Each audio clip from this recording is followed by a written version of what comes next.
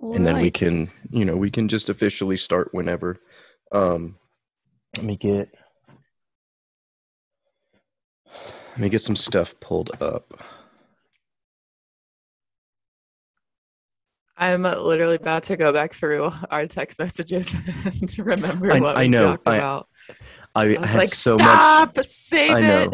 I had so much that I wanted to say. Yeah. And I every mean, text I sent was like, "That's 5 less minutes we can talk tomorrow." well, we should still go over it, like, because we know where we stand.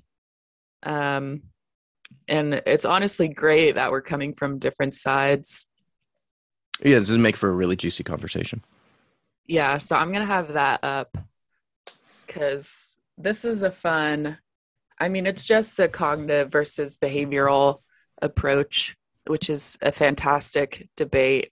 And in like the history of psychology, the like before behaviorism, they were doing like hypnotism and mysticism and stuff that didn't work at all, um, like structuralism and um, this type of like inward thinking. And then you write down what you did. And they were like, this is how the brain works. Obviously, completely inaccurate. You can report whatever you want, and that might not be what's actually happening. So then behaviorism came through and was like, we're going to do a natural science here. And they started experimenting on animals as like insight into the human brain, which worked really well.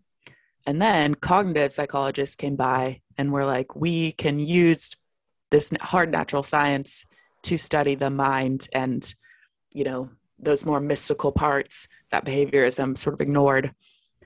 And there's a debate whether behaviorism died and cognitive psychology like took over, or if behaviorism morphed into cognitive psychology and it wasn't a defeat of behaviorism. It was they work together to come here now, because cognitive psychology is, some of it is a hard science. They're in there with MRIs and getting data and stuff. So not all of it, but a lot of it is like, yeah, this is something that a biologist would look at. And, it makes sense to them too. So, Well, and I'd have to imagine all of that takes place in the same historical frame as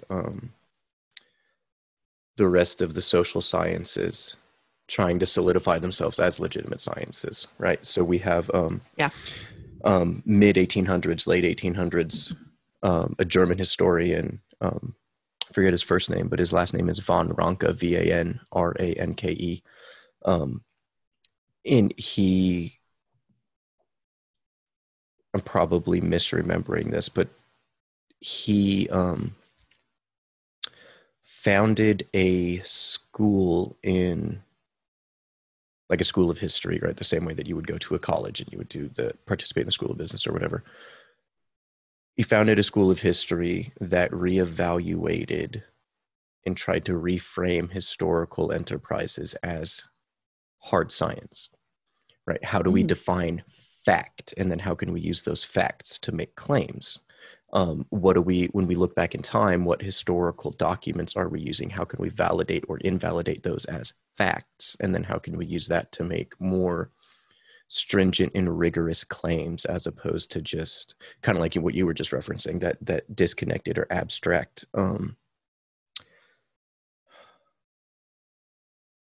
Yeah, I think that voice in a science is integral. Like, if there's a science or a branch of academia that doesn't have someone begging you to have data and have facts and go back to, the scientific method and just really rest on that hard science foundation, then you're going to end up in a really weird area that probably doesn't work, like hypnotism.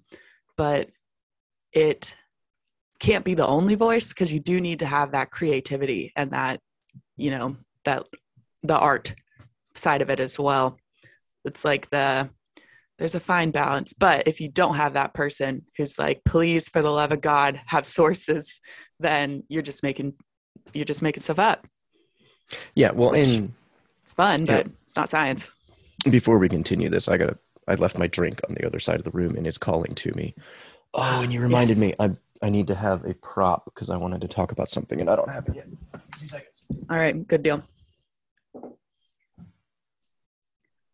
I've been using my green M&M mug a lot more since since they're like making her less sexy. Were you keeping up with that?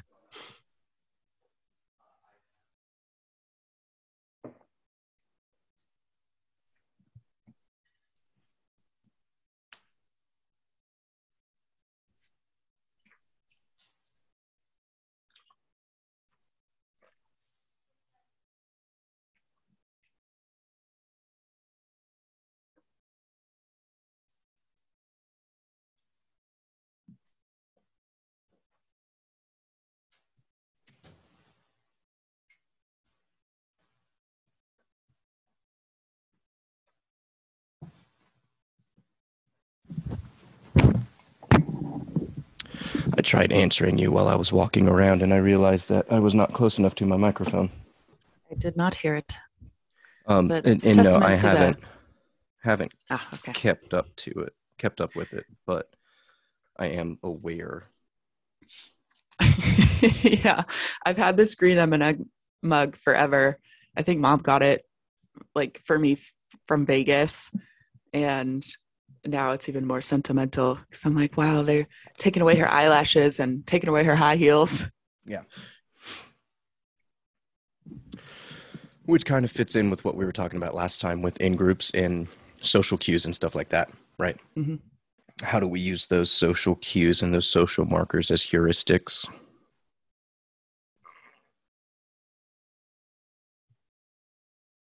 A little bit of cleaning house on my end, and then we can officially get started. All right.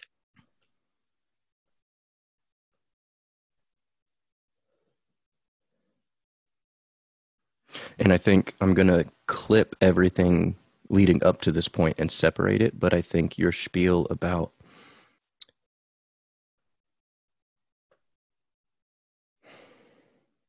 pre-rigor to post-rigor, I think that would be a really good enticement clip release on its own. Because you laid that out really well. Okay. Distractions aside, hopefully birds are being quiet for now. Kids are playing video games. Nice. Which ones? They're playing Slime Rancher right now. They were playing Overcooked earlier, but they're waiting on me to help them out with that. Yeah, that's hard for me. It is. There's a lot of moving pieces. Yeah, and things catch on fire and it's total chaos. I think that's the point, though. It is. All right, I think I'm about as good as I'm going to be. All right, me too.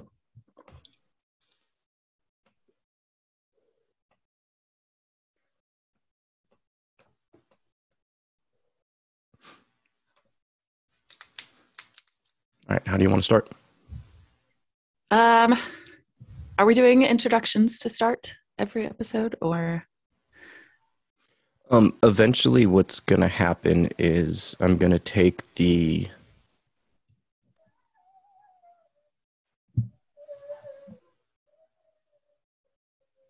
Do you hear the dogs? Those are my Didn't know what dogs. It was. Yeah. It sounded like a forlorn ghost. No, I think what I'm going to do is I'm going to start, when I start editing these out, I'm going to take just the music background and let that play for like 2 bars, and I can do just a vocal introduction. Hey, welcome back, everybody. In this episode, Christy and I talk about blah, blah, blah, blah, blah, blah. Okay. And then fade that into the intro music with the words in it, and then fade that straight into our conversation. All right, I like that. I do think it's for the topic that we're about to dive into, like language and communication, we are on different sides of an ongoing debate, which I think is perfect. But it might be worthwhile to explain sort of our philosophy that we're coming in with and then dive into the topics. Okay. Well, then frame out yours. Right. So for language and communication, the kind of Bible for a behaviorist is the Verbal Behavior book by B.F. Skinner. And it's a huge book. I've never read it cover to cover, but I've had to reference it for all of my classes. So I've read most of it at some point. And he breaks down language in a way that nobody ever had before. And the typical way is like nouns, verbs, sentences. You speak English, I speak Spanish. And he broke it down into 4 different parts, 4 different verbal operants, which I can get into later. But the way that he broke it down has been so useful because you can use his model to teach someone who doesn't have any language to speak. And it's less about the actual word that you're saying and more about what's motivating you to say that word and what happens right after you say that word that will make you say it again in the future or make you not say it again. Like if you're 7 and you cuss, and your parents slap you, you're not going to say that word again. Or maybe you will because it's fun to get in trouble and do some risks. So this is not something, by the way, that speech language pathologists will use to teach language. Sometimes they will, sometimes they won't. They use a slightly different model, which is neither here nor there. But if you're talking to a speech language pathologist and you start mentioning like Skinner and verbal behavior, they might not be familiar with it. So it is a little bit of a niche thing. It is not fully accepted or fully adopted into language and everyone who teaches language. But it's pretty pervasive. It's in a lot of areas. Yeah, correct me if I'm wrong, but it sounds to me like just like almost everything else with Skinner, it's classical conditioning, right? The same way that Pavlov conditioned his dogs to salivate at the ringing of a bell is the same way that parents condition their children to use communication devices, one of which would be language. Is that accurate? Okay. The key difference is that Pavlov just did pairing and Skinner took it one step farther. So Pavlov didn't have a consequence for when the dog salivated. They just did it, and that was the end of the experiment. For Skinner, he would pay attention to what happened directly after and see how that influenced if the dog salivated again or not. So it's classical conditioning is just what happens before the behavior. The bell rings, the dog starts salivating, and that's the end of it. And operant conditioning is the bell ring, the dog starts salivating, they get a treat. So it's a little bit more comprehensive and a little bit easier. Almost everything is operant conditioning, and very few things are purely classically conditioned because something happens after everything you do. I mean, time moves forward. So there's usually a consequence in play. So that's the difference. But yeah, Pavlov did get the ball rolling for sure. And see,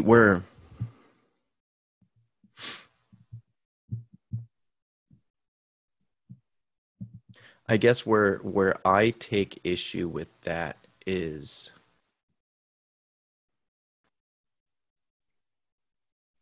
it's great as an explanatory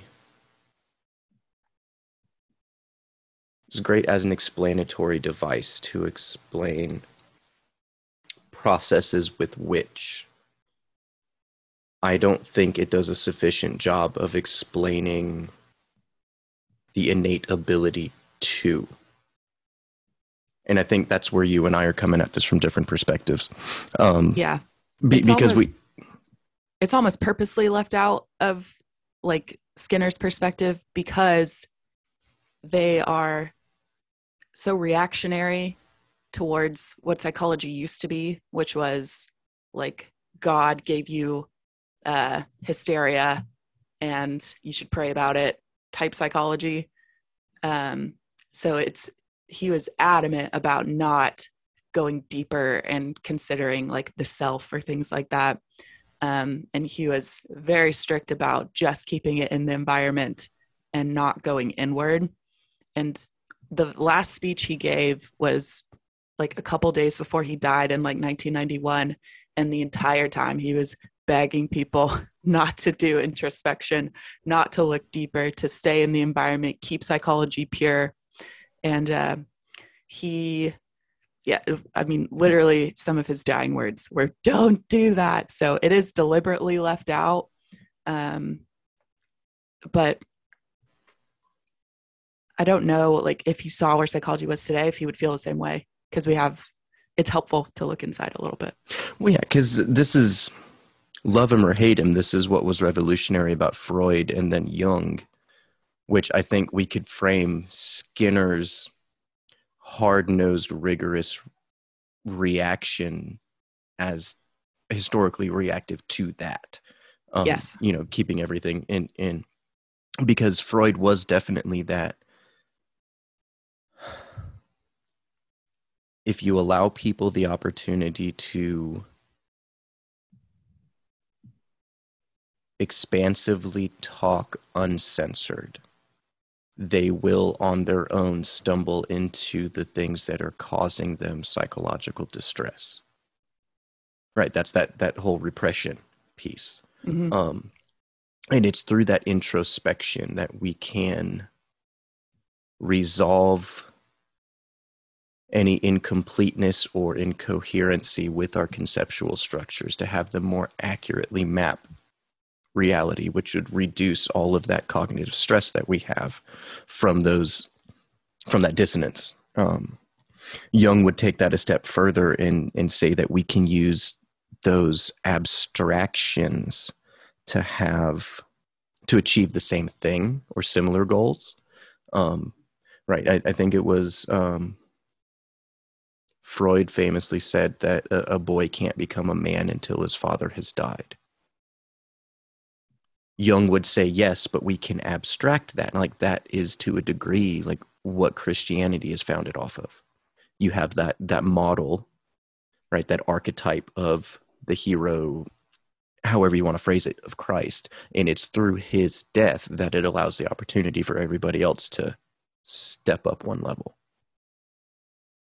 Now, how that applies to language, I'm going to kind of table that and jump over, because I think that while the framework that you're coming from is accurate and useful, I feel it is a little reductionist in the sense of it runs the risk of reducing the totality of human experience to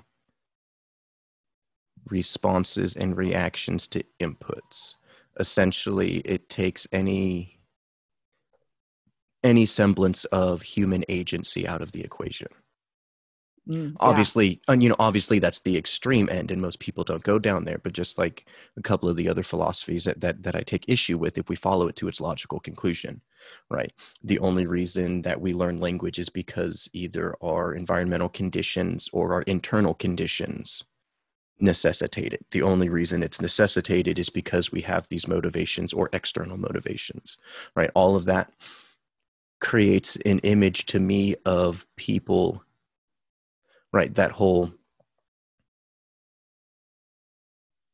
a force in motion will stay in motion unless acted upon by an external force, right? Yeah, I picture if we didn't have these motivations to drive us to learn these skills, such as language, then what would Skinner say we are? Just a flat monochrome line of existence.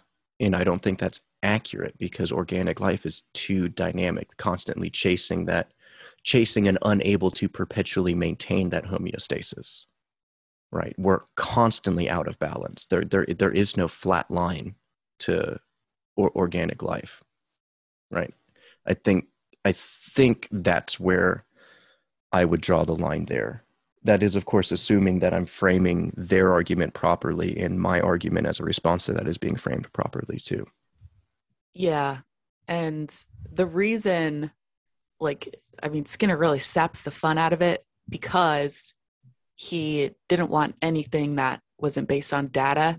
And I can write down how many times you blink, and I can see that, and two people can come to a conclusion that that's what happened. You blinked 3 times. But some of that other stuff, I mean, these days you probably could see it on an fMRI. We probably have ways, very expensive ways, to get accurate data on them. But most people don't.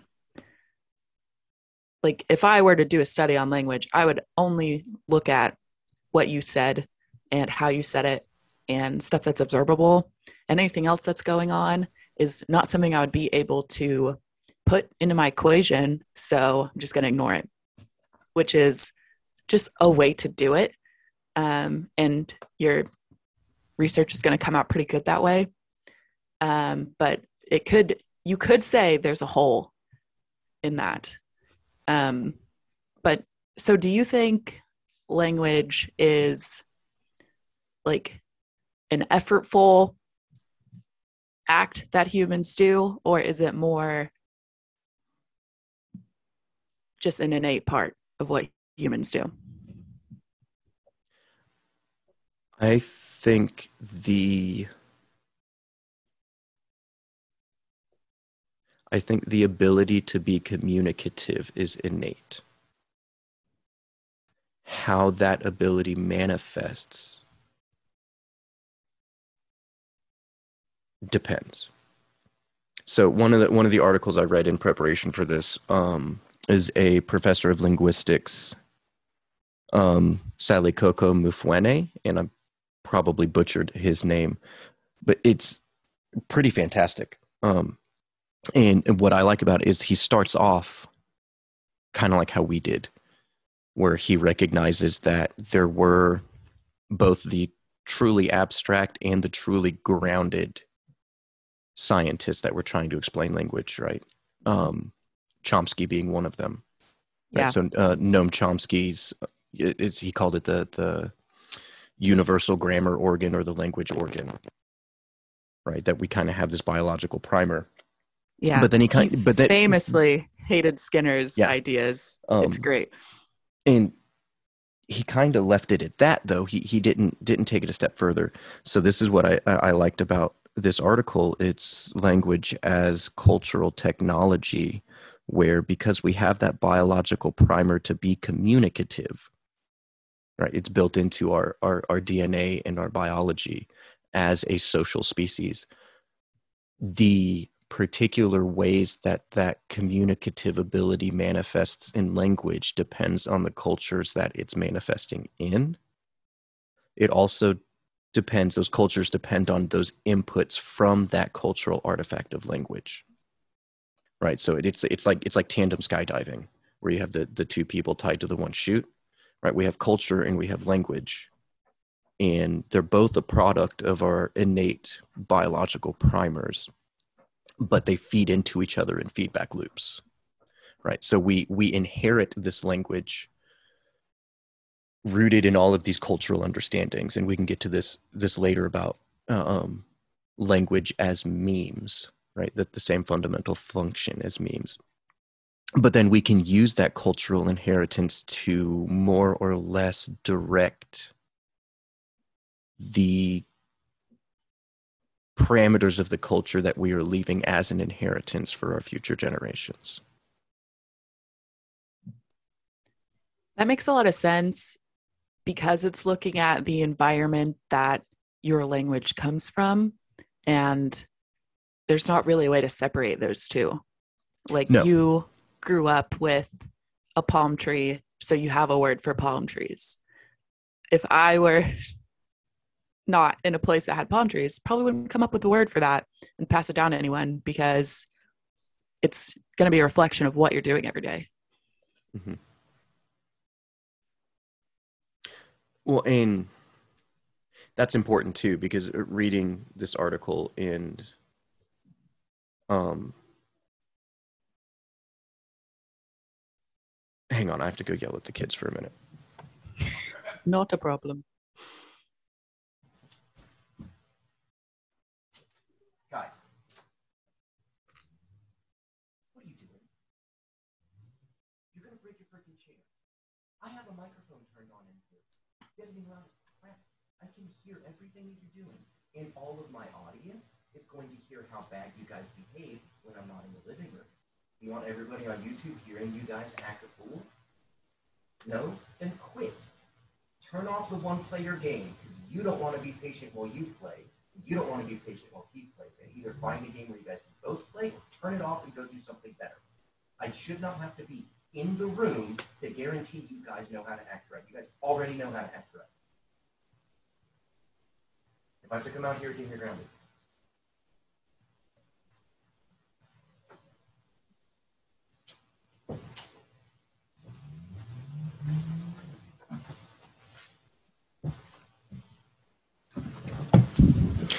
And yes, I will clip that part out and make a note that my kids are being little jackasses. And Yeah. I mean, they do what kids do. But it's like I told them, I shouldn't have to sit in the same room with them to make sure that they know how to behave, because we know that they know how to behave. Mm-hmm. Right. And so me enforcing that good behavior is not them behaving and being responsible. It's me being double responsible. And that's not fair. Yeah. Call that stimulus control. You are the stimulus for good behavior, but it should come from them.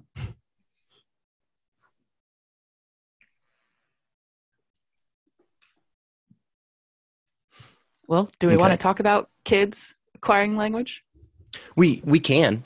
But let me, I think I remember where I was heading with this. So let me pick up on this train of thought so it's a little bit more seamless when I edit this out and we jump back in. And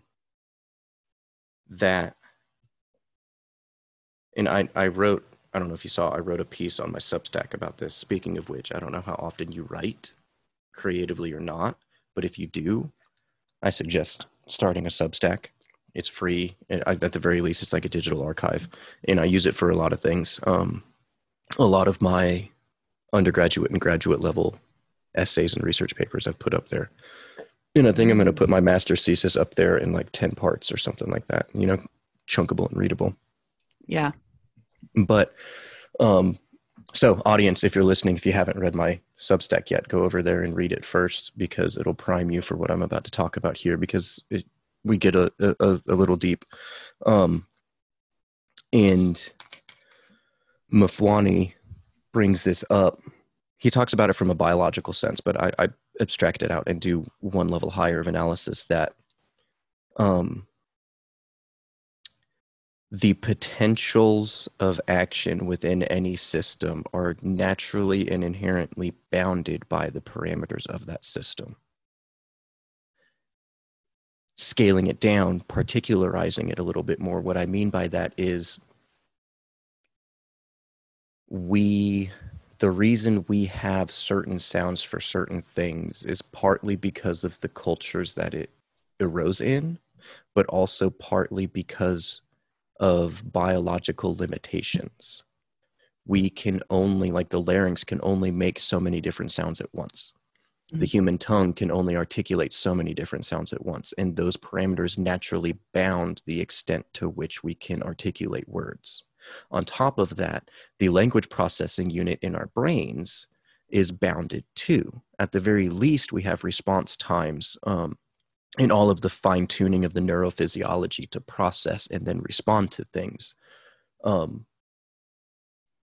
But it's still, it's bounded at least in some capacity. We might have wiggle room within those bounds, but it's still there. That's what I was going to bring up earlier about the biological piece.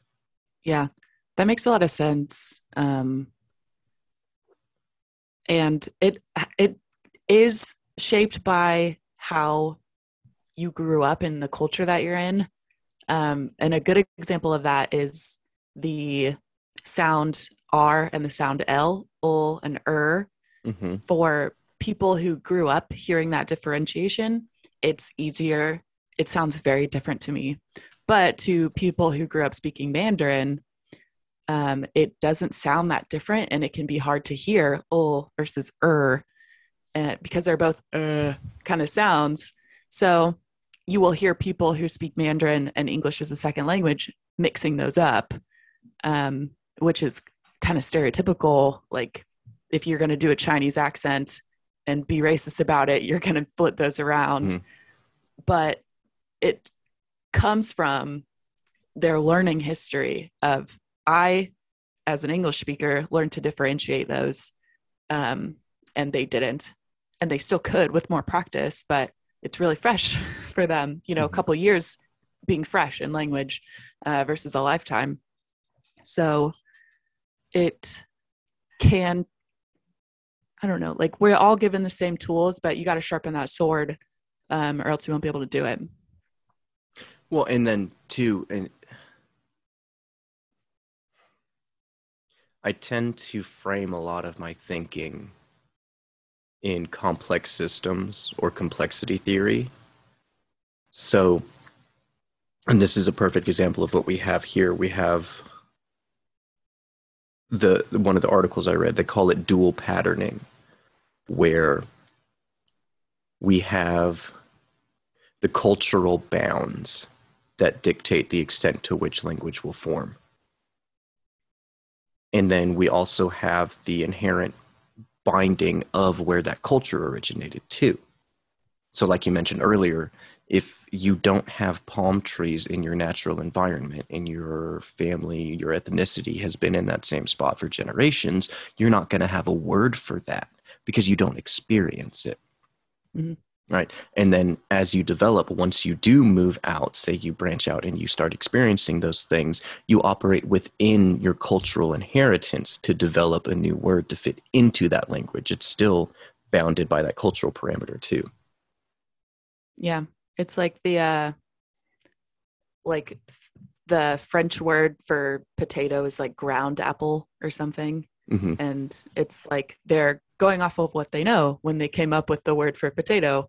An apple, something you eat, comes from the ground. And it was like, you obviously from that can infer they had apples and they had ground before they ever met the potato. Yeah. So you can see kind of the etymology and the evolution of, language through what you come up with when you meet something new. So Which, let me ask you this then. Using your operative conditioning and behaviorist framework, what was the first classification of words? Verbs or nouns? so this is a tough one because the words that I would use to classify language are manned, tact, echoic, and interverbal. All these are words that Skinner just made up to label the ideas that he had. And so a manned, like the root word of that is like command or demand. Mm-hmm. So when you manned, you're asking for something. Tacting is labeling. So when you tact, you're giving it a name. Echoic is you're echoing, you're repeating what someone said, even yourself. And an introverbal is your response to someone else's verbal behavior, like answering questions, nodding and saying, like those things are introverbals. And that's a very high level skill. But the first word that humans came up with was probably a man asking for something. So it could have been water, and that person was requesting water or asking for water. It could have been run. That person was asking to run, requesting that someone else run.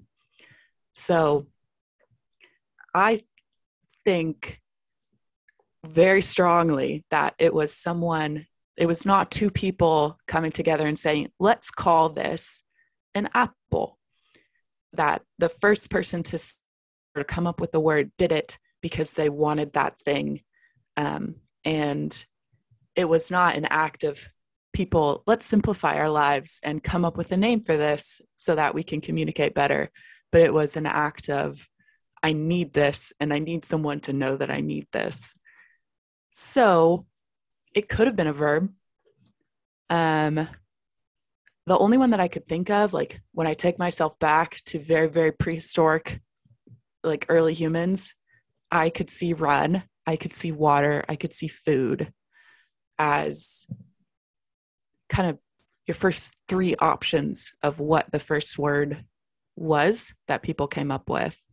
But I'm fairly certain it wasn't just a label to just say, let's call this a tree. And they moved on with their lives and just started labeling everything. Because the reason I think that is the first word that babies say is usually a man asking for something. So it would follow that the first word that any human ever said was also a man. But don't those mans refer to a label? Yes. Yeah. You could have water as a man. If I say water, I want my water. I'm going to take a drink. If I look at my water bottle and I say water, then I'm same word, different operant. So that's attacked. If you say water and then I say water, that's echoic. If I read water and I say the word water because I read it, that's a type of echoic.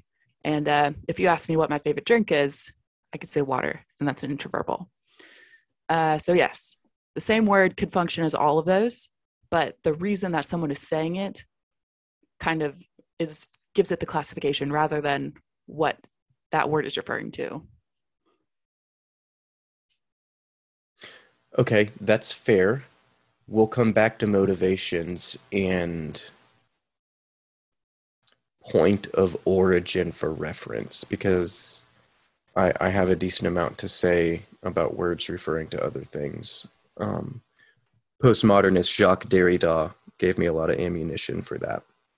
But let's return to, I think... Well, do you think it was a label, the first word? If I had to place a wager on it, I think it was a label. Because, right, so you bring it up a good point that a toddler's first word is a man. They're Usually asking for, demanding, searching for something along those lines. And that's why I brought up earlier that those man's command could be for something, a label. If we, right, you watch how toddlers that don't have verbal language yet, they're still in, and this is where I see that we have the biological primer for being communicative, because they don't have verbal language, but they still have body language. They get their point across. Dude, nothing enraptured me more in the toddler stage than how fluid and plastic language is. If you think that language isn't fluid and plastic, go hang out with a 2-year-old for 2 hours. By the end of the 2 hours, you guys will understand each other. Mm-hmm. Maybe not linguistically, but you guys can understand each other. And most of how pre-language individuals operate is by gesturing. They might have grunts and things like that to add emphasis to stuff, but it's primarily gesturing. Well, what are they gesturing at?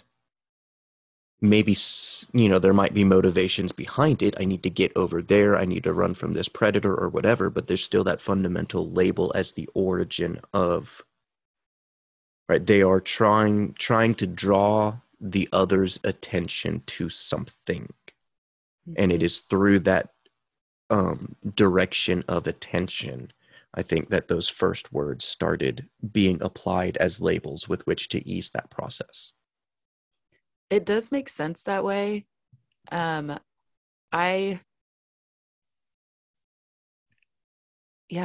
the first word was look.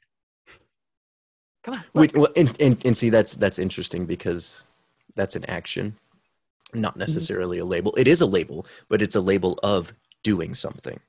Yeah. Well, it's a man because you're requesting that this happen. Look. That would be a really, I like that one now. That was not on my list of what I think the first words could have been, but now it definitely is, because what you said makes sense, that there was a gap in, or maybe a delay. It took too long to get on the same page. So to streamline that process, we came up with something quicker, which is ooh, very fast. Like that's why most people use vocal verbal language, is because it is a great method to communicate.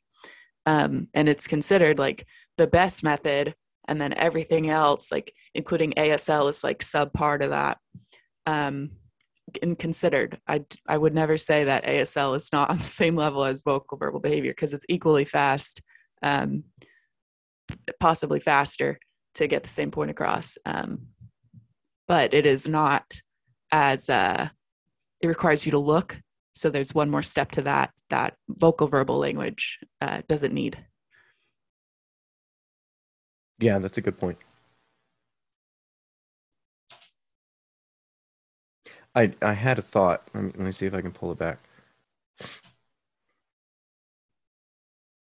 Oh, so the intention for a first word might have been a man. Look at that. Get me this. I need this. We need fire. Mm-hmm. The evolution of that, it sounds like, from that origination point onwards, is echoing. Right, because once I draw your attention to something, to maintain that efficiency of drawing your attention to it again, or for you to draw my attention to it, if like the roles are reversed, what are you going to do? Or you're going to mimic how the first person was gesturing towards that, which means you would now mimic how they're vocally gesturing towards that, and then you're going to build your linguistic structures off of that. I think you could see that process today. I'm imagining like I go to a German grocery store and I see a type of fruit I've never seen before, and I call the German lady over and I like point, and in English I say, "What is that?"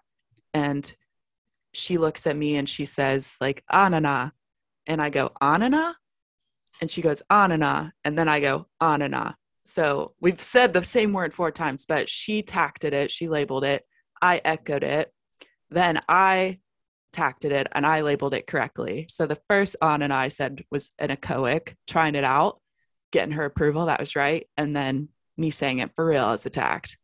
And I imagine that happens all the time. And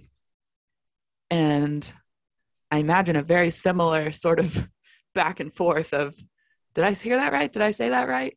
Happened. I mean, why wouldn't it happen that same way?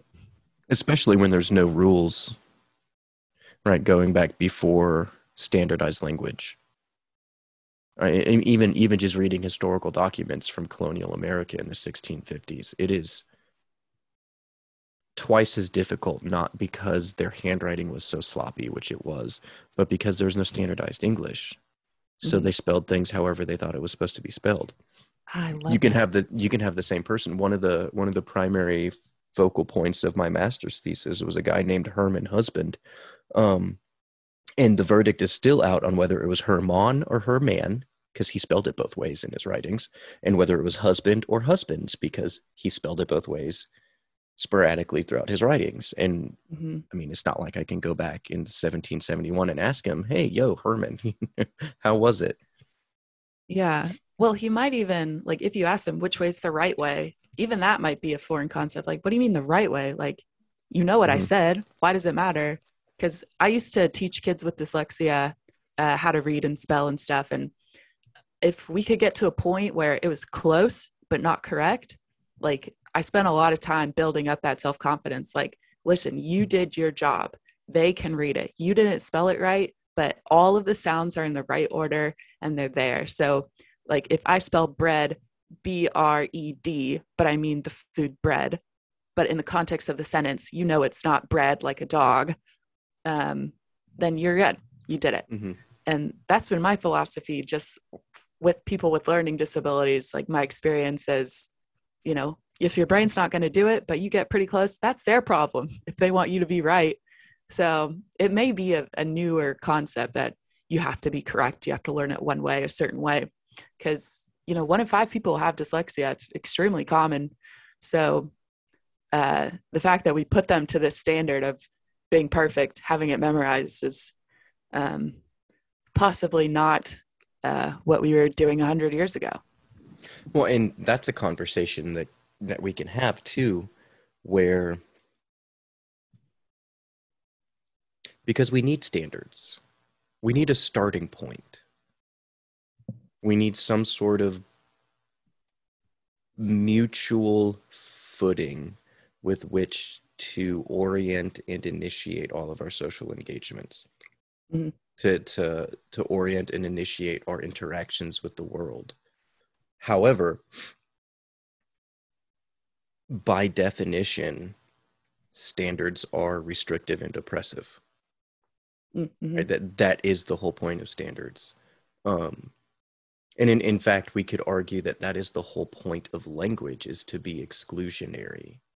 The reason I can say the word cat and you and I instantly have at least overlapping images in our head of what we're talking about is because we also at the same time have an understanding of all the things that that word does not refer to, which helps Mm-hmm. clarify what it is, right? It bounds and binds whatever it is that we're referring to, which we have to, because if I say tree, right, you have to have some idea of orienting what I'm referencing, Mm-hmm.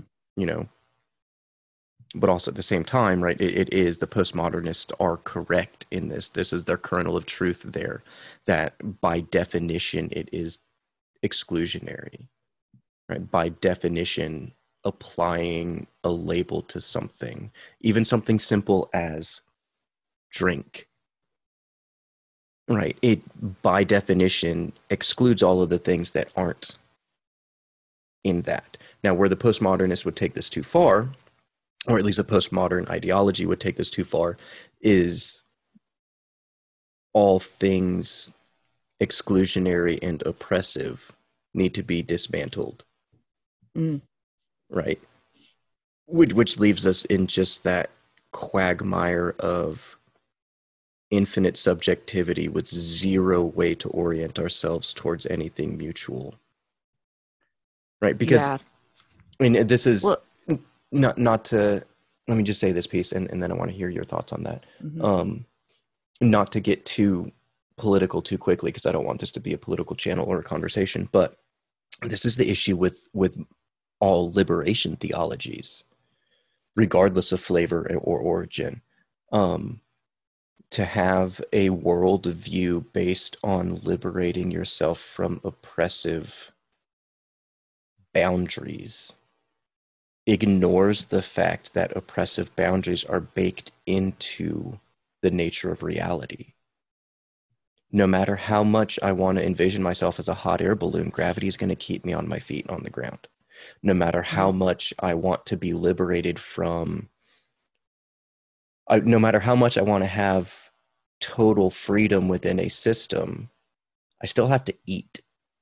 That bounds the freedom with which I still have to sleep. I still have biological needs that I have to attend to, whether I want to or not, which by definition is oppressive, but there's no, what's the alternative? You know, if you want total freedom from an oppressive system, the only, and I'm not advocating for this in any capacity, so nobody take this out of context, but the only way to really be oppressed from, to be free from an oppressive system is death. Yeah. It, I don't know. It comes from a very like egocentric view of the world because humans are social creatures. We exist as a species because we influence each other. And you don't always get to be the one influencing. You are influenced back by other people, and that's how it's supposed to be. If you take a person and put them in solitary confinement, they will go insane. They Mm-hmm. will not survive. We are not supposed to be that way. And it can be uncomfortable to be influenced by other people and to be aware of it, but it is a non-negotiable part of our species as animals. it would be like if the lion in the pride is like, I don't want to be with y'all. I'm going to go do my own thing. You guys are oppressive. Like, I hate this pecking order. I want to eat first. That lion goes off and dies because it needs its group. And if you're human, the same thing happens. You go off to the woods because you don't like waiting in line for food and you don't think you should wear the clothes that people ask you to wear. You go off into the woods and you die alone. And that's what happened to everyone who thought that way, which is why most people are very open to other people's opinions and following those social rules. Like, we walk into a restaurant and we see what other people are doing and copy them. And it's not as, it's very quick. You might not even be aware that you're doing it, but you can find the end of a line in a grocery store pretty easily by just looking at what other people are doing. And we are meant to do that. And the fact that it inconveniences you is very selfish to view it that way. Yeah, and I think, and we've had this conversation before, not on the podcast, but before, about internal locus of control versus external locus of control.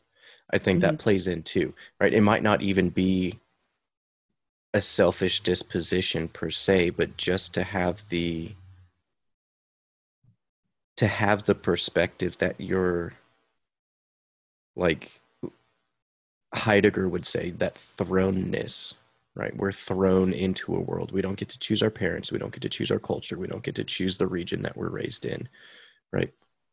And to be thrust into a system like that makes it generates within a lot of people this idea that there's nothing within their control that can make those things better or that can change it to their particular ideal outcome, right? Therefore, that system, those conditions, whatever they have that thrownness of being thrust into, is, because it is by definition, a binding and oppressive force. But the rub is that, just like you said, it is necessary. It's necessary biologically, right? Because like you alluded to, and I'm including psychology with this biological piece, that there's a reason we have the stereotype of the crazy hermit that lives alone in the woods. Mm-hmm. Right? They're crazy because they don't have their normal psychosocial interactions with which to regulate themselves. But also, too, it's essential in the sense of having heuristics, having that starting point with which to engage with the world. If we don't have a starting point, right, you can't engage with the world. If you can't engage with the world, you die. There's no ifs, ands, or buts about it. Like that's the way the cookie crumbles, people. Yeah. And whether or not it should be that way, it is that way. And maybe in 1,000 years, I mean, not even, because how fast does evolution take place? If human beings last 1,000,000 years, we might see a change in, the way that our evolutionary social creatureness occurs. But it's not happening this year or next year or before any of us die. So we're stuck with what we have. Just like we were talking about earlier with the particulars of a system being restricted and bound by the parameters of that system, right? We exist in a particular embodiment, which means the nature of our experience, while there's lots of wiggle room and lots of room for difference and variation, that experience, the totality of it, is still bounded by our embodiment, and there's no escaping that. If we do escape that, then by definition, we're not having a human experience anymore because we're not an embodied human being. I also do, part of the rub with talking about language is that there are people who, what am I trying to say? Like, it's an integral part of being a human, but there are people born without the ability to acquire language because of their autism or their brain damage or something that happened genetically. And it is, those are humans. That happens. That's part of our evolution. Those traits haven't died out in all of our evolution. They're still here. So there is, that's a something because it's a variation that nature keeps giving us for a reason. So there is, I don't know, I guess I just want to say it's tough to talk about language when you know that this is something that humans do. It's part of our evolution, but there's always an exception. Not every human. And then there are people like Skinner would say everyone can learn language no matter what's happened. And this is kind of proven true. I don't know if you've seen the dog called Bunny, who she's part of a study now, but she's a sheepadoodle, like kind of a big, curly, cute dog. Mm-hmm. And her owner has trained her to use a button board, and each button has a recorded word. And the owner has trained her to press these buttons, string them together in sentences. There's question, there's excitement. She has named her parents there, like she can say like mom and dad. She can ask for food with this button board. And there's what they think they're doing, what these dog parents think they're doing is discovering that dogs have the same power to acquire language as humans have. That's not what's happened. What's happened is they have done very impressive operant conditioning to train this dog to speak in sentences using an assistive technology. And it is it is highly, highly impressive conditioning that they've done. This dog is not using language. It can't use language. It's not using English. But they think that that's what they're doing. Because initial response is,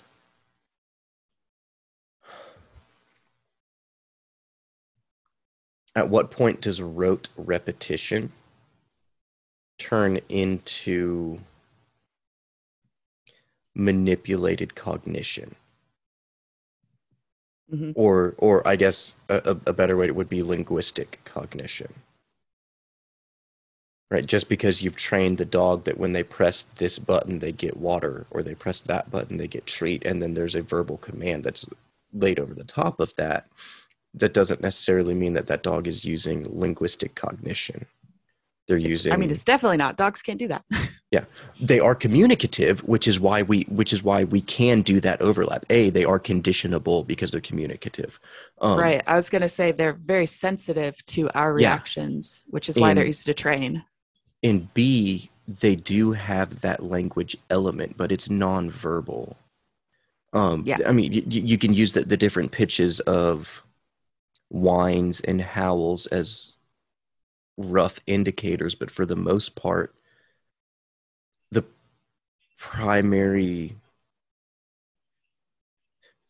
mode of language for most mammals is nonverbal. Mm-hmm. Right? So you watch two dogs in the backyard before they start playing, and it might be really quick, but one of them does what's called the play bow. That's why when like you're standing in your living room and you go, your dog starts freaking out, because that's what you've just simulated. You just simulated the play bow. If you watch them really quickly, the dog initiating play will do that dip and then crazy. And that lets the other dog know that it's not an act of domination. It's not an act of reestablishing the pecking order. It's fun. Yeah. Now, and again, we can go back to at what point that cocktail of communicative ability and rote repetition turns into linguistic cognition. Yeah. I don't have an answer for that, but that's just naturally that's the next spot that my mind goes to. What Skinner would say is it never does. And it, like my extremely complex use of language, if you had every data point of my life, and you were able to graph that, you would know my verbal abilities based on what I've experienced. And that at no point does a word that you learn, or a language or phrase, or the way that I communicate, my cadence, my tone, every part of that has been at some point trained, or practiced, or I tried it and I got a good reaction, so I did it again. With the, like, I couldn't change my voice too much, but your accent, the way that you talk, like I could have a really high voice, but I have a more neutral one. In my opinion, it's neutral. Or I could talk a little bit lower and be a little bit more masculine. All of that is within my vocal ability, but I've chosen this one. And if you had every data point of my life, you could predict this is how she will talk. This is the volume, this is the cadence, this is the speed. And I think if you had a supercomputer that could do that, it would be accurate every time if it was measurable. And it's something fun to think about, because does it just come from something outside of the environment? In my opinion, probably not. It's always going to come back to, I was trained to do this, and trained being a very rough term for it. But over my life, this is what's happened because of the consequences of that I've been experiencing. Yeah, there is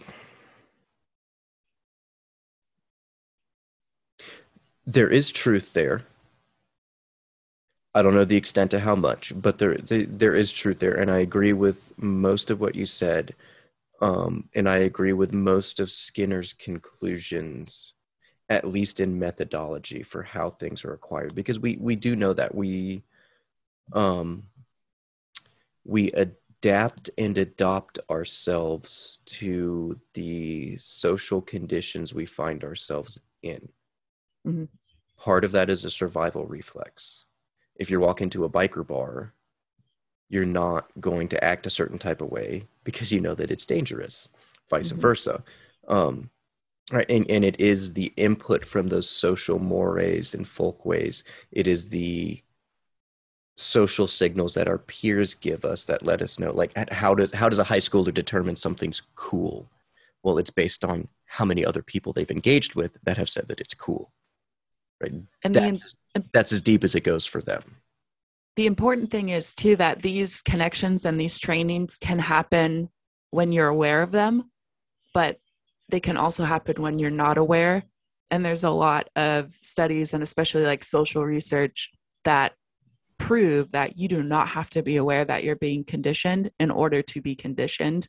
I can train someone to speak higher and have a higher tone of voice if every time you speak at a slightly higher tone, or pitch. I think if you speak at a slightly higher pitch, I lean in and I nod a little bit more. I give you that feedback. You're going to speak to me with a higher tone, whether or not you're cognizant that I'm training that out of you.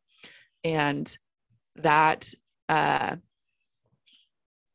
that's proven that you can train someone without them knowing.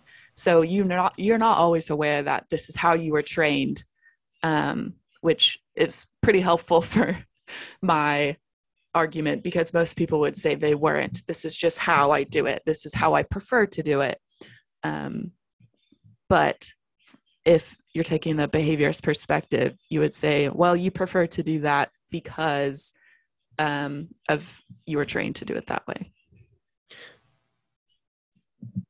Yeah, where I'm struggling to buy, and this is what's always turned me off about Skinner, is because I do view that while mostly complete, his perspective is reductionist. Mm-hmm. Now, you're not alone in that. He's polarizing. Well, I've yet to decide, because this kind of tiptoes down the free will debate, which we will have to do for a different episode because there's just too much to say there. But yeah. It makes, I haven't decided if I adhere to the human agency and the free will piece that Skinner leaves out because I want there to be that piece there. Mm-hmm. or if it's because I have another justifiable reason to be at odds with that. I haven't worked that out yet. But I do know that, like, for instance, if everything about a person, every measurable metric that you have is conditioned, Mhm. operatively conditioned, either through internal conversations, Mhm. right, in my head thinking, man, my throat's kind of parched, I need to go get some water, and then that spurs the behavior to go get water, which could spur the creation of the linguistics needed to tell someone else that I'm thirsty and I need to take a break and go get some water. Then where does intuition come from? Where does insight in revelatory knowledge come from? The My problem with the research on insight is that they did a lot of it with monkeys and then said only humans can show insight and higher primates. And by showing it in monkeys, you're really undermining your point that this is a human thing. So there's a amazing study where they observed insight in chimpanzees because they tied bananas to the ceiling and they had a box in the room and they let the monkey in. And the monkey really wanted the bananas, couldn't get it, wasn't tall enough, couldn't jump that high. And he looked around the room and he looked at the box, he looked at the bananas, he looked at the box again, and then he tried something new. And they've raised this monkey from birth. They knew he didn't have this skill. He had never showed it before. He had never been trained to do it. He's never seen anyone else do it. He came up with it on his own and he showed a very human insight to doing it. Um, and so this was a great sort of win in the cognitive psychologist category, saying insight is a human phenomenon. But to me, you did it with a monkey. It's an animal phenomenon. But, anyways, there was a I, follow up study with the exact same thing, but with pigeons, which definitely don't have insight. They have brains the size of a fingernail. Uh, and they did the same thing, put the pigeon in the box. The pigeon looked at the box. It looked at the ball that it wanted to peck. It looked at the box again. It used its beak to peck the box. Then it hopped on the box and then it got the ball that it wanted. And the exact same thing trained in a pigeon. And the idea was that you say this is insight, I say this is operant behavior still. And it's the most insane. I think it's insane. The videos of the monkey doing it and the pigeon doing it, it really looks like the pigeon is thinking and then has an idea.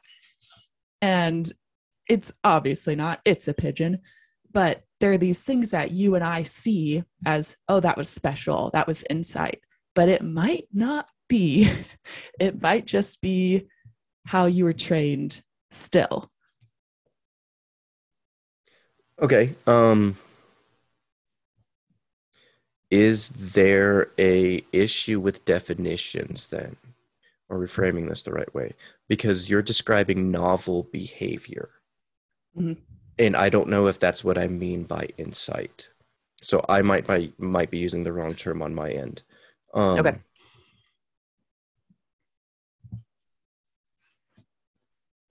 I don't really want to use intuition either, because I think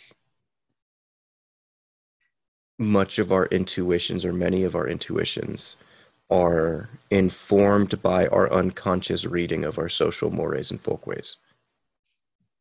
Right? How did the bank teller just have the clairvoyant image that the bank was going to be robbed? Well, they unconsciously picked up on either, a sensory chemical change in the environment, people's body language shifted in those micro expressions, and they just intuitively picked up on it, right? There's some input coming into the system there with intuition that can make it a little wonky. But Yeah. what about revelatory? And I'm defaulting to insight again. Let's just use insight as a placeholder term Okay. until I can think of the better one. revelatory experiences. So there's a couple different ways we can chart this one out. Religious experiences. You go to a place, you sit down, everything else is normal, and then all of a sudden, you get hit with that, and all of a sudden you have, to some degree, a more enlightened framework, worldview, schema, however it is you want to frame that. Another way that I'm thinking about this is overcoming writer's block.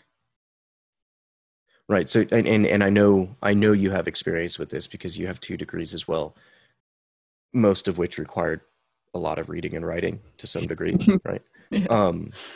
Right. So you're saying, and I explain this to my students a lot, that a blank page is infinite possibility. That's what writer's block is. It's choice paralysis. Mm-hmm. There's literally an infinite amount of things that you can say and an infinite amount of directions that you could go on a blank page.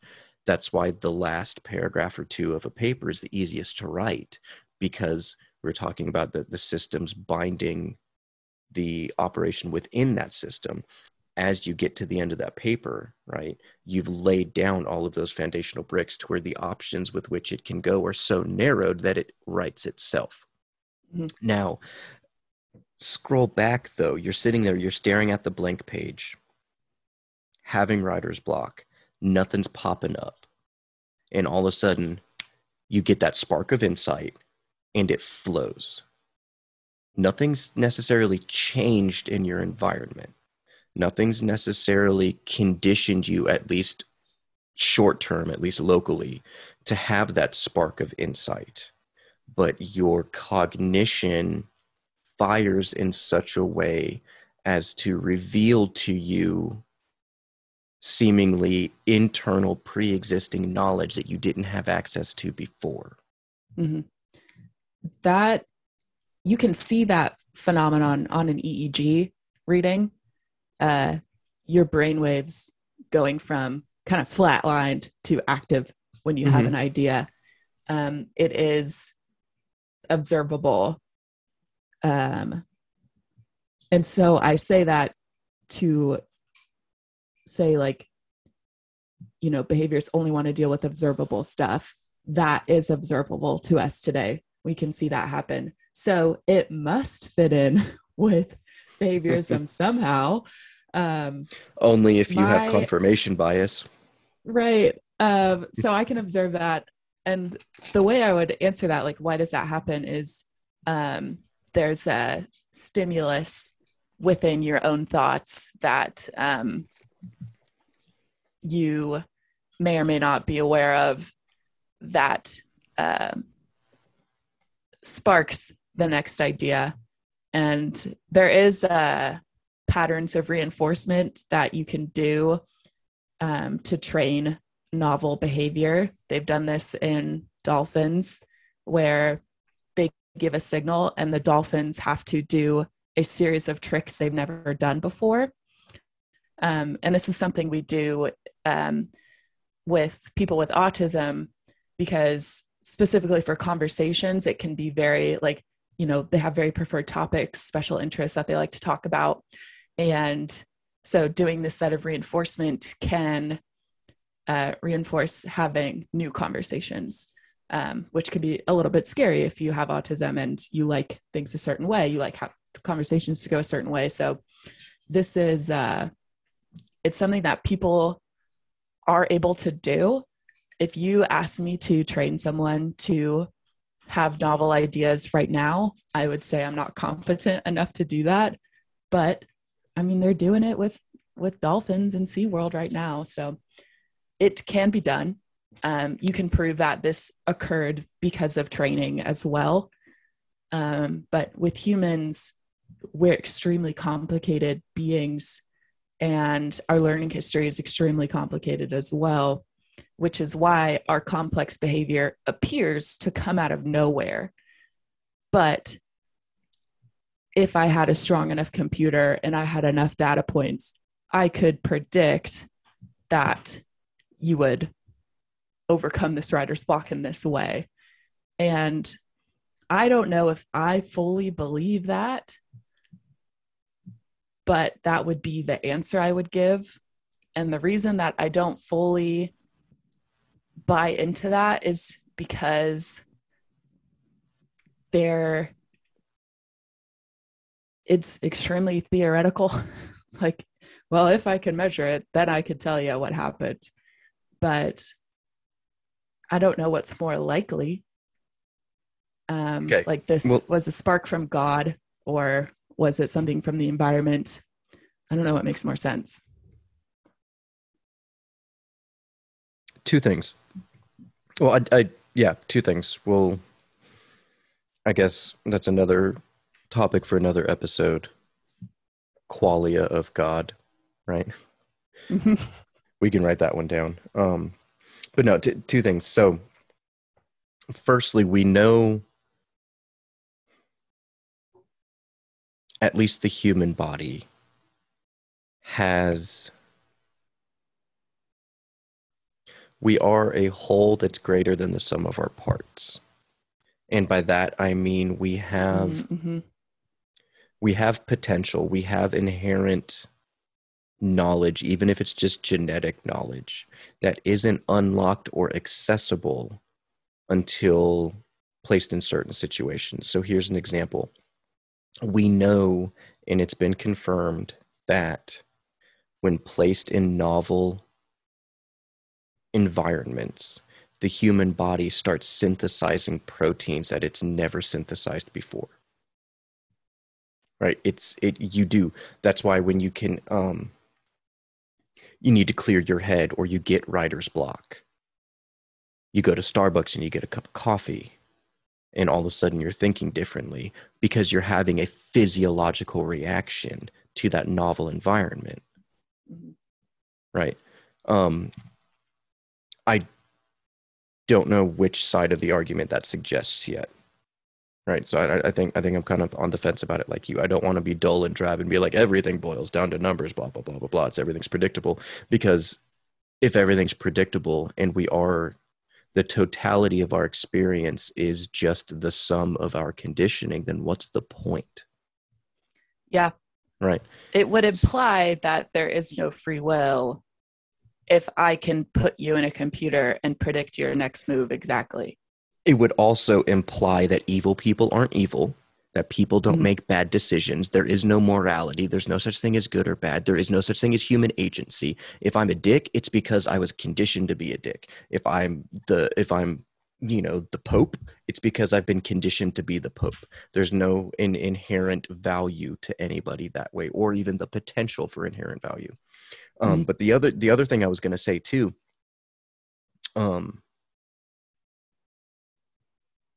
if all of our linguistic abilities, and then by extension our psychological capabilities, are purely the results of conditioning, measurable outcomes, no such thing as transcendence or revelatory or insight or anything like that, where does consciousness fit? Because the whole idea of Yeah. consciousness is at odds with that purely reductionist framework.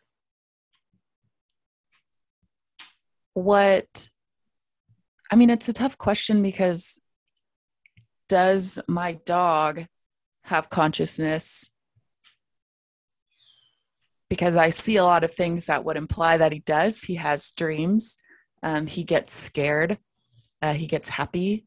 He has favorite things and he has least favorite things. He doesn't like the rain. He's afraid of the buses when they drive by. All of this feels like he's a conscious being as well. But when what a lot of people are resistant to is to put us on the same level as animals in that way. So they would say, no, dogs don't have consciousness, only humans do. And I don't see why a dog having consciousness takes away from humans are special. I'm not sure that humans are special. I think we're animals. Well, and here's the thing too.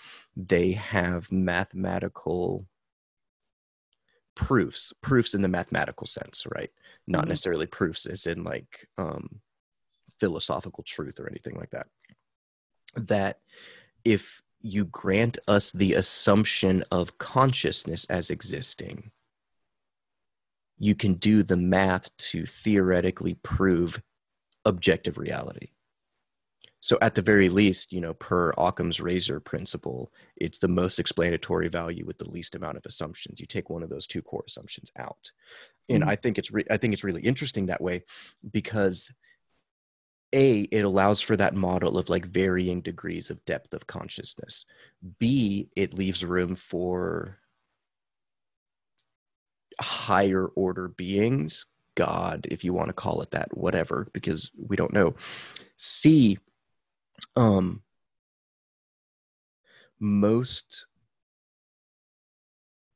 non-Western traditions would agree to some fundamental level, either through tradition or revelatory insight, that we have consciousness and the world arises out of that. Right. So Mm-hmm. how Donald Hoffman describes it is that we have the fundamental, if you dig down to bedrock in the nature of reality, the fundamental building block of reality is conscious experience and conscious interaction. Right. And it is the sea or the web of all of those conscious entities having experiences that manifest material reality out of. Right. So if you want to think about it in this way, we are all operating in reality with a VR headset on. So what I'm looking at, that material is rendered in a way because of my conscious experience. Not Okay. necessarily saying that I'm the creator of it, but we don't know what's out. It's the same way. I'm looking at my computer screen right now. The way that I can understand what my computer is doing is because I have that interface in front of me that takes all of the ionization of gates and capacitors and resistors and chips and hardware that I cannot look at and interact with, and gives me an interface with which to interact with them. Right. Mm-hmm. If we were to peel back everything and look at the fundamental structure of reality, we wouldn't know what to do with it. Partly because our consciousness is embodied. Right. And we Yeah, do we have this interface that we use. that reminds me of those scenes in the Matrix where they're looking at the green numbers Yeah. falling and they can see what it means. But if you haven't been trained to do that, Mm-hmm. it just looks like Right. numbers. So it's not suggesting that if I look away, my computer doesn't exist. Mm-hmm. It does. It's just not rendered as a computer. We don't know what it is. No one knows what it is. Right. It kind of goes back to that whole, if I hermetically seal off a room without going into and interacting with that room, can you prove to me that something exists in there? Mm-hmm. And the answer is we can't. That doesn't mean something doesn't exist. It just means that we can't prove one way or the other until we interact with it. I think, yeah, all of that makes sense to me, especially because when I found out that like the retina is processing information, the retina is basically a part of our brain. It is brain tissue and it processes information and then sends that information through your optic nerve to your brain to get processed some more. But at no point along the stage are we getting raw data. It is hitting our retina and immediately being converted, um, which is why our vision is so good. We've taken a bit of our brain and placed it at the back of this organ that lets us view a very complex world in a very complex way. Allegedly, it may be much more complicated than we are able to see. Actually, we know it is because I can't see the cells that make up my hand, but I know they're there. I can't see the atoms that make up my laptop, but they are there.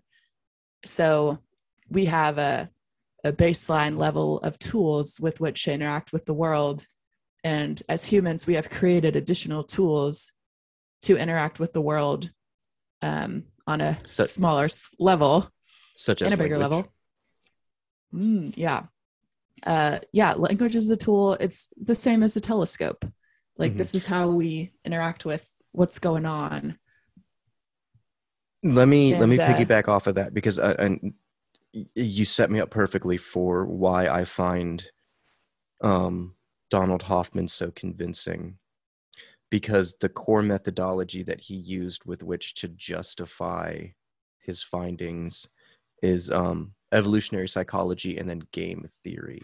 So every mathematical equation that he and his crew put together and inputted into the game theory engine that they have, every single one of them suggested that the participants, right, and so by participants we mean simulations within their game theory thing, um, every player in their game that was evolved to see reality authentically had lower fitness points. We're not, his conclusion from that is, and I find it very convincing, is that we are not evolutionarily designed to see reality as it is. Doing so is crippling, and it actually lowers our success rates in interacting with the world. Rather, A little bit of rather what, ignorance is bliss. yeah, well, I mean, maybe not ignorance is bliss, but just in the simple fact that we have evolved to interact with the world in the most predictably accurate way possible in the shortest amount of time possible, which is why we've evolved heuristics.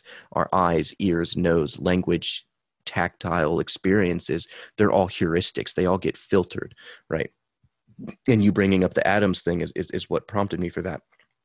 We're not evolved to see a computer or a light or a microphone. We're evolved to see density. If I throw my hand through the air, I'm hitting atoms and I can lightly feel it, but it's not threatening, so I can't see it. If I throw my hand through a desk, it's going to break my hand, among other things, because the atoms are more closely packed. It has more impact, literally and metaphorically, on how I navigate through the world. So that's why we see that structure. That's information we need to know to live. So we are able to get that information, and everything else we can forget about. Now, it's the same fundamental building blocks, but we're not evolved to see air particles because we don't need to, right? Part of that conscious embodiment. So like you were saying earlier about the computer and the atoms and things like that, language as the tool, here's where things get really, really, really, really, really, really fun. What is this? A mug.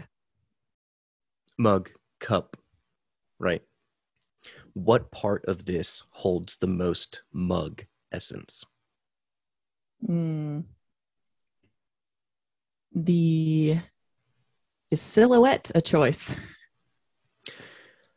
You could say abstract conceptualization, and I would accept that. But no, I did the this handle with plus the cup plus the ceramicness of it. I did this experiment. I do it a lot with my students. I ask them, like, what is a desk? And they say, oh, it's a table, blah, blah, blah, blah, blah. Okay, well, what is that?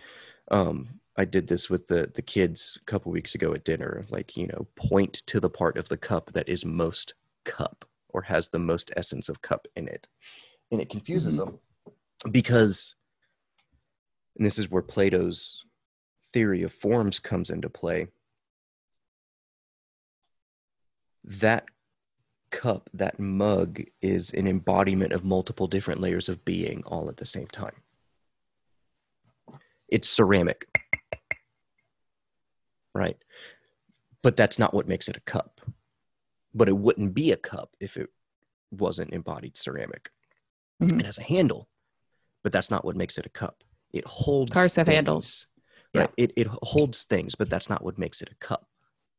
Right. Part of what makes this a cup is the relationship between me and it, because it is embodied in such a way that is graspable, because I am embodied in such a way as to grasp something. The most essence, right? The word this cup has the most cup essence is in its abstract conceptualization. When you look at this, you don't see cup, you see drinking device. You see cheers, you see celebration. We see all of these embodied actions that we post hoc apply these material labels on top of, right? You don't look at it and see cup and then infer hydration device, waking up in the morning with coffee, right? We see those things first, and then we infer that heuristic on top of it. Right. It has those stacked layers of all of those different forms, all of those different layers of being all at the same time. And I think tying back to language and things like that, I think that is what turns me off about adhering to Skinner wholly, because I think it eliminates the metaphysical reality of all of those additional abstract layers of being that all of us embody simultaneously.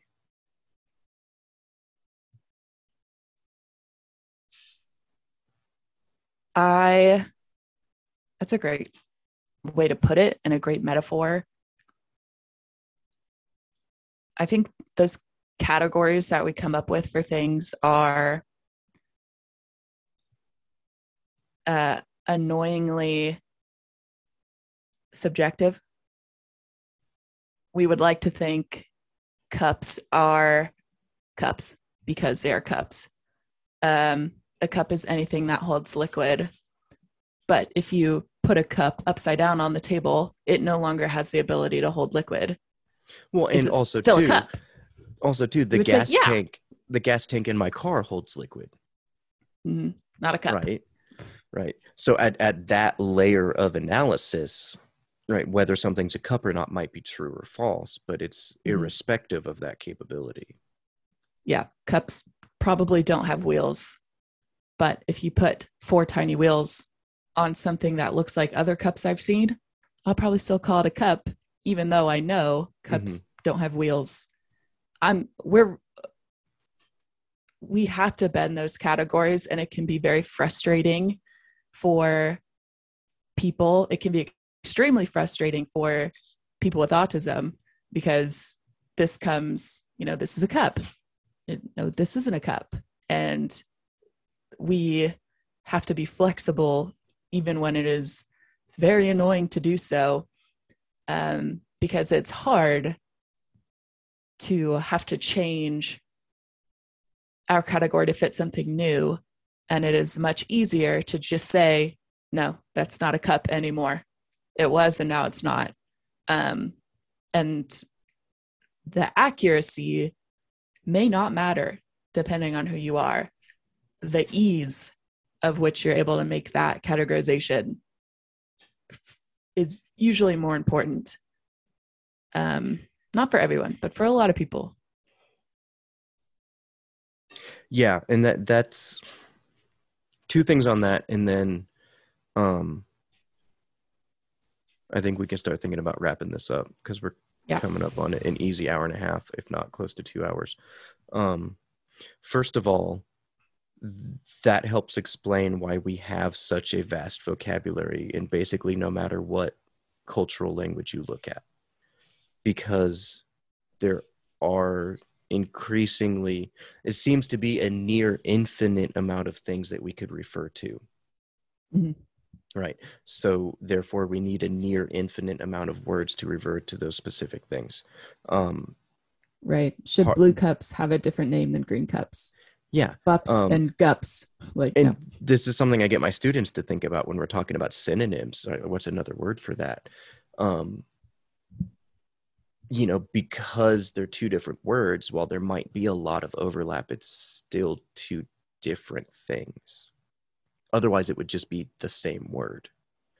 And another thing, right, you bring up a very accurate and true problem with heuristics, is that they're not one-to-one. Because they can't be. That's the whole point, is to take a high-resolution image or experience and to lower the resolution so that way it is transmittable. Right? Otherwise...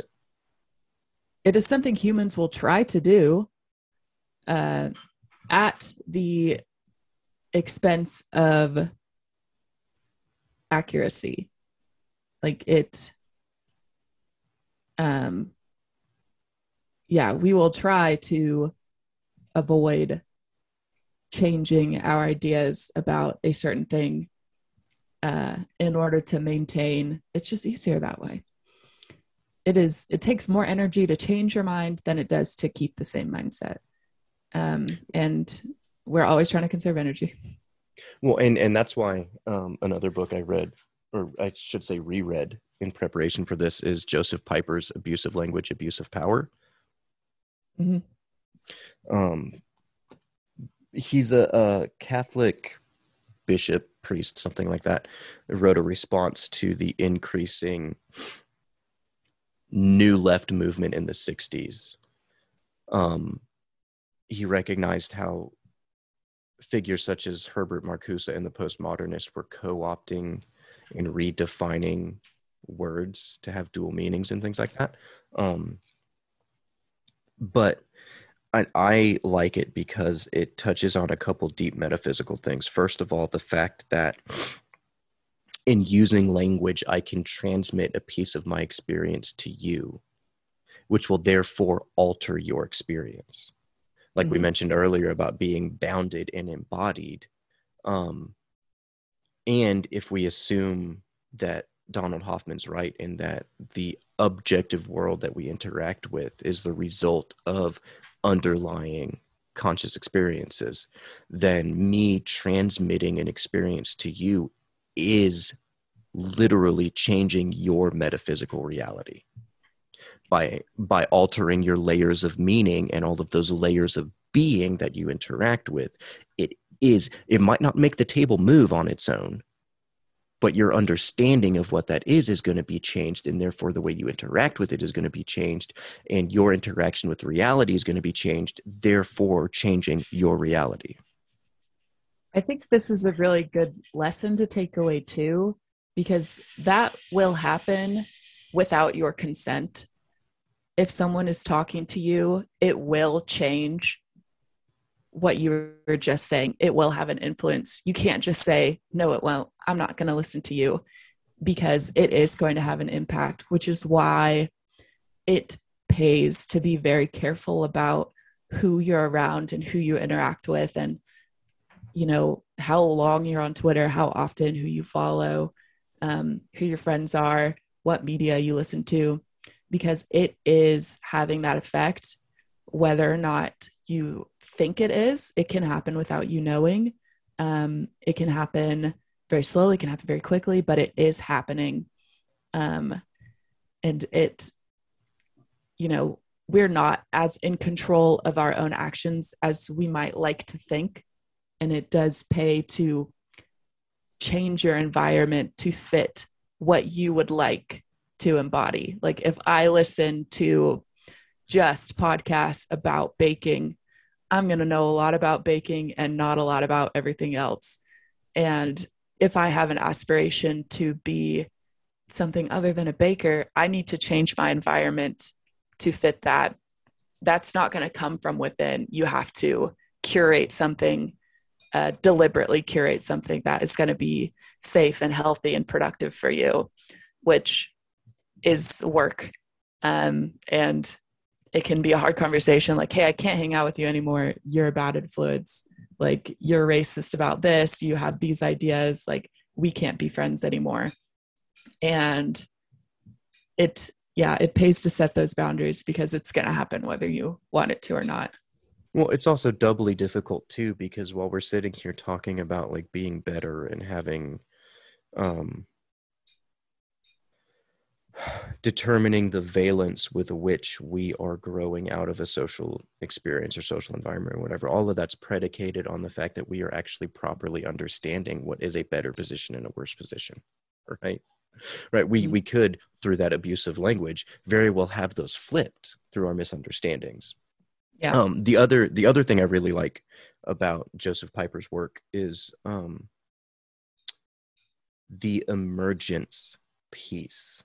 And we'll touch on this really quickly. I'll get your thoughts on it, and then we can wrap it up, because I think we have dived into at least 4 or 5 different Olympic-sized pools of depth in this conversation. What were we talking about? Language? Oh yeah. Yeah. But no, that emergence piece, right? So we're sitting here having a conversation, and it is through that manipulation of language that a shared reality emerges. And I know we've talked about this before a little bit. Jock Panksepp was either Austrian or Hungarian or Polish. Maybe he was Polish. But he was a psychologist that looked at juvenile rats, and he paired them together for play bouts over and over and over. Right. So it was a longitudinal study too. Mm-hmm. That what happened was, after the first play bout, all it took was a 10% weight increase or a 10% weight difference for the bigger rat to win 95% of the time. But after the first bout of play, it became dependent on the smaller rat to do the play bow and initiate that play. Because by definition, it's domination from the other rat, right? So we have that pops up also too. If the big rat doesn't let the little rat win at least a third of the time, the little rat won't initiate play.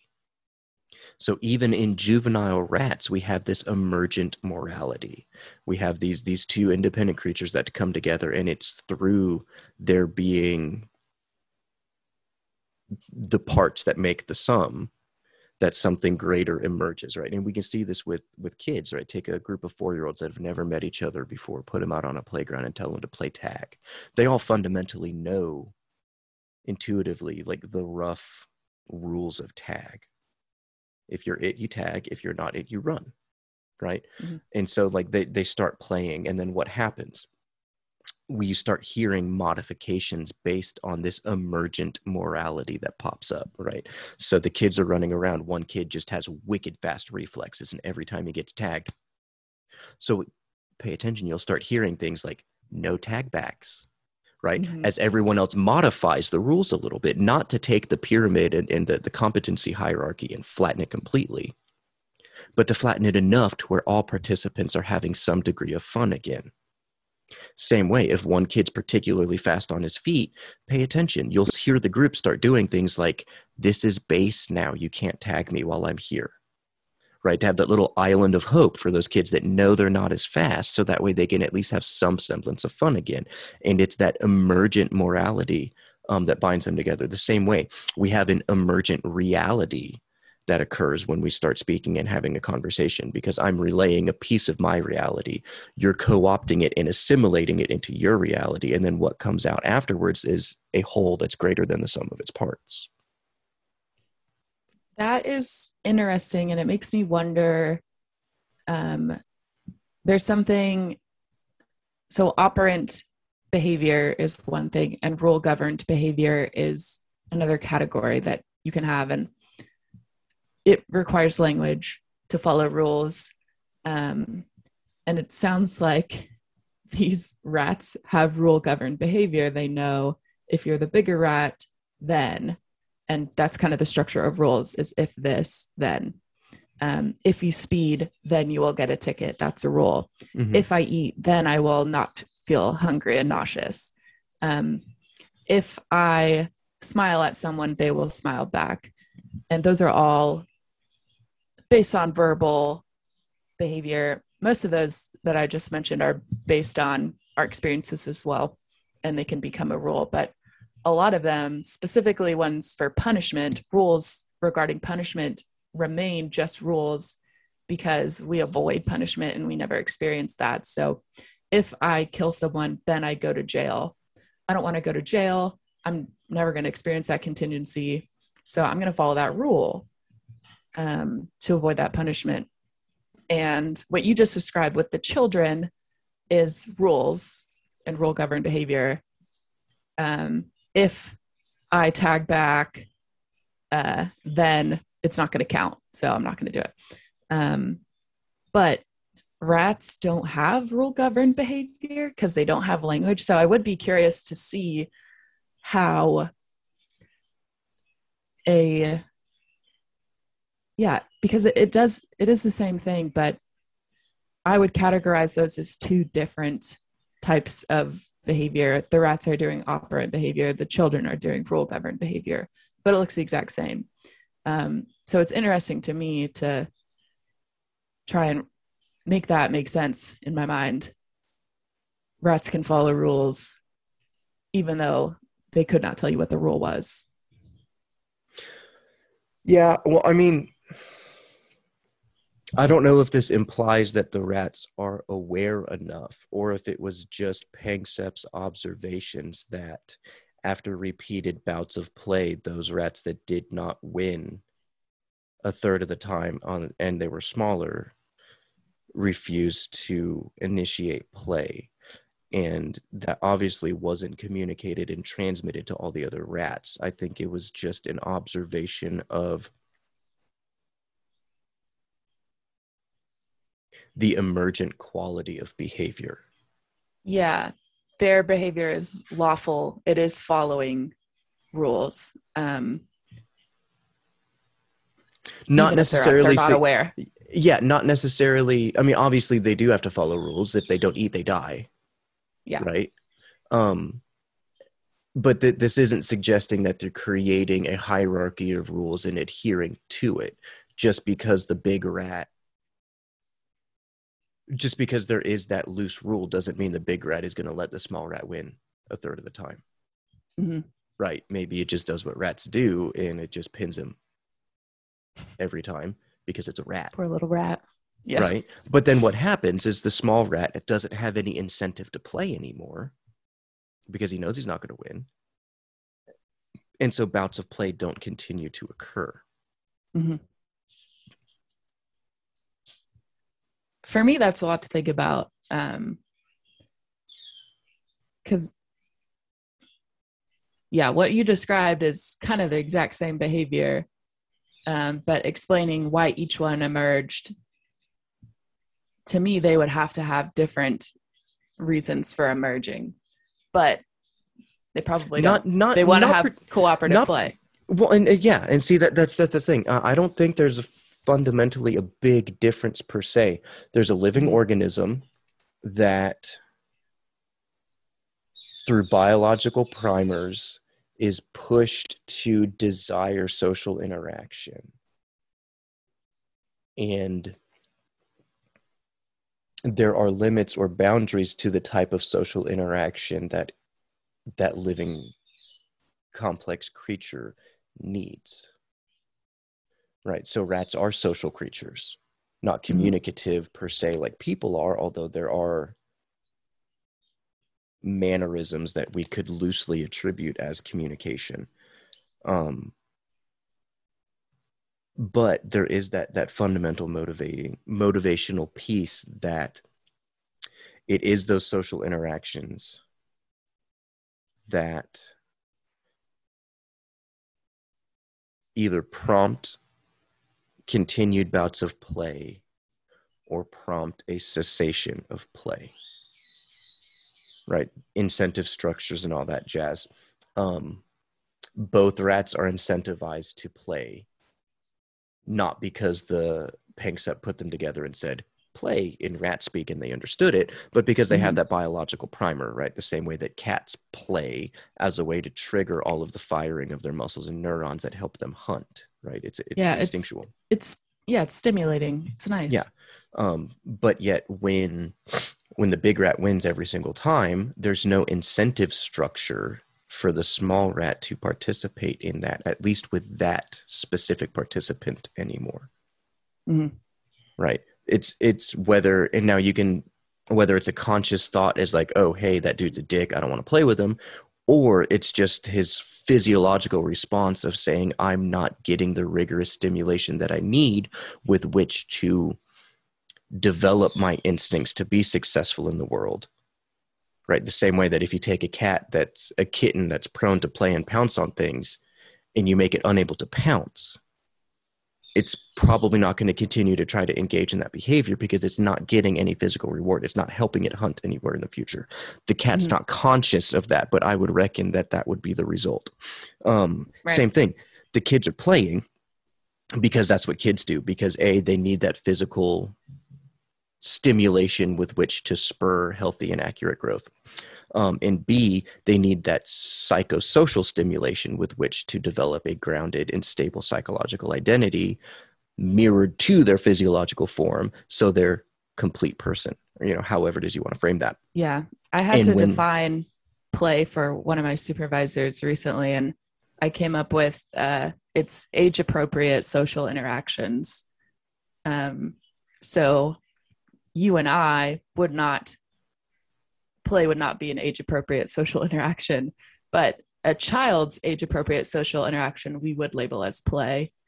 But it is just that. Well, it is how they interact with each other. Are we not playing right now? Technically, this is an age-appropriate social interaction, so you could say it is play. But we wouldn't call it that because it's usually a term reserved for children. Because it seems But silly, because we have those social mores and folkways that suggest that if you use an immature term or a term that we would language that we would relegate to immature and unfinished peoples that haven't finished their development, right? I don't want to make it sound like I'm alluding to children as incomplete people or anything like that. Yeah, it's their Right. age appropriate social interaction, and we all have something that is age appropriate. And the other reason I like that definition is because it gives the gravity of play, the importance of play to children. It is not just a fun activity that they do. It's not a reward. No, it's something absolutely they essential. need. Yeah, it is. They would not thrive without it. We see this in my classroom. I have my 9th graders this year because they have not had, this is my hypothesis for why things are so crazy right now, at least in the public school system, because they have not had their normal psychosocial play experiences. They haven't had a normal school year since the first half of 7th grade. They have not been able to psychologically develop past that step because we don't skip steps in our psychological development. We complete the previous stage before we move up to the next layer. So on any given day, most of the behaviors manifested in my classroom are those of first half of the year 7th graders. Right? Because they have not had those opportunities. That's why I do let a lot of play go farther than I should in my classroom for all intents and purposes. Because I realized at the start of the year that if I'm the hard-fisted tyrant as soon as they start acting out and I say sit down and shut up, that doesn't teach them why those behaviors are bad.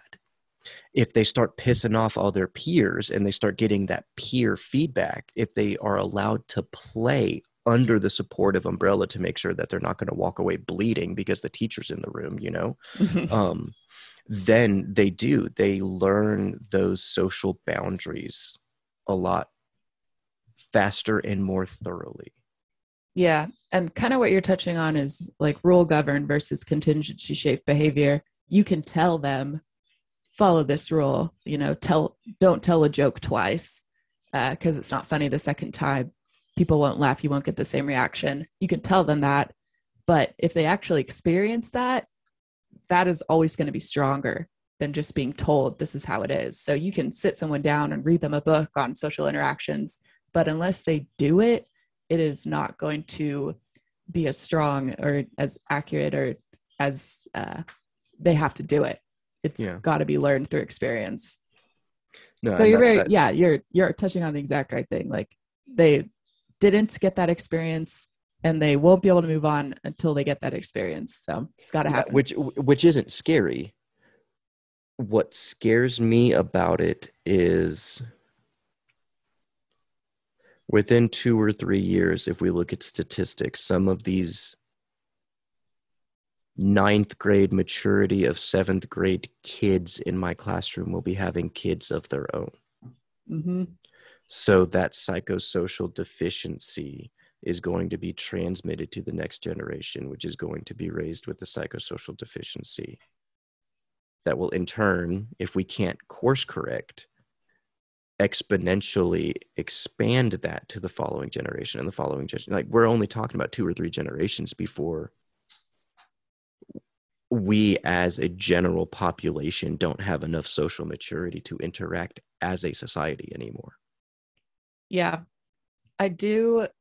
My opinion is that humans are extremely resilient and children are especially resilient.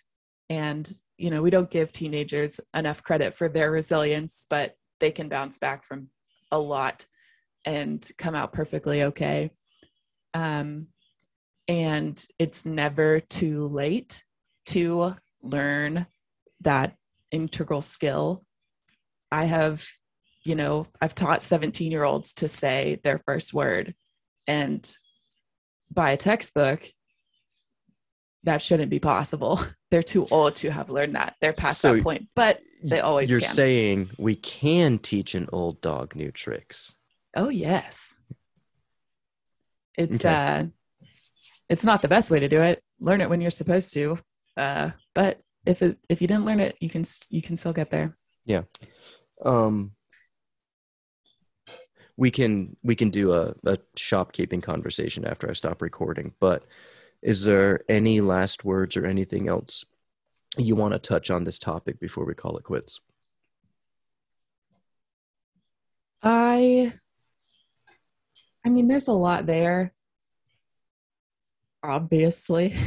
So it's never of all of the theories that are out there, I don't think there's one who's got it yet for anything. I think that the better our tools get, the more complicated our computers get, the more accurate our simulations get, the closer we'll get. But it is, all the information that we have now and everything that we talked about today could be completely outdated in 5 years, in 10 years. So it's nice to have these conversations within the context that this is what I think right now. And I would like to reserve the right to change my opinion as we get more information, as we learn more. Well, and I think fundamentally that's what good academics do.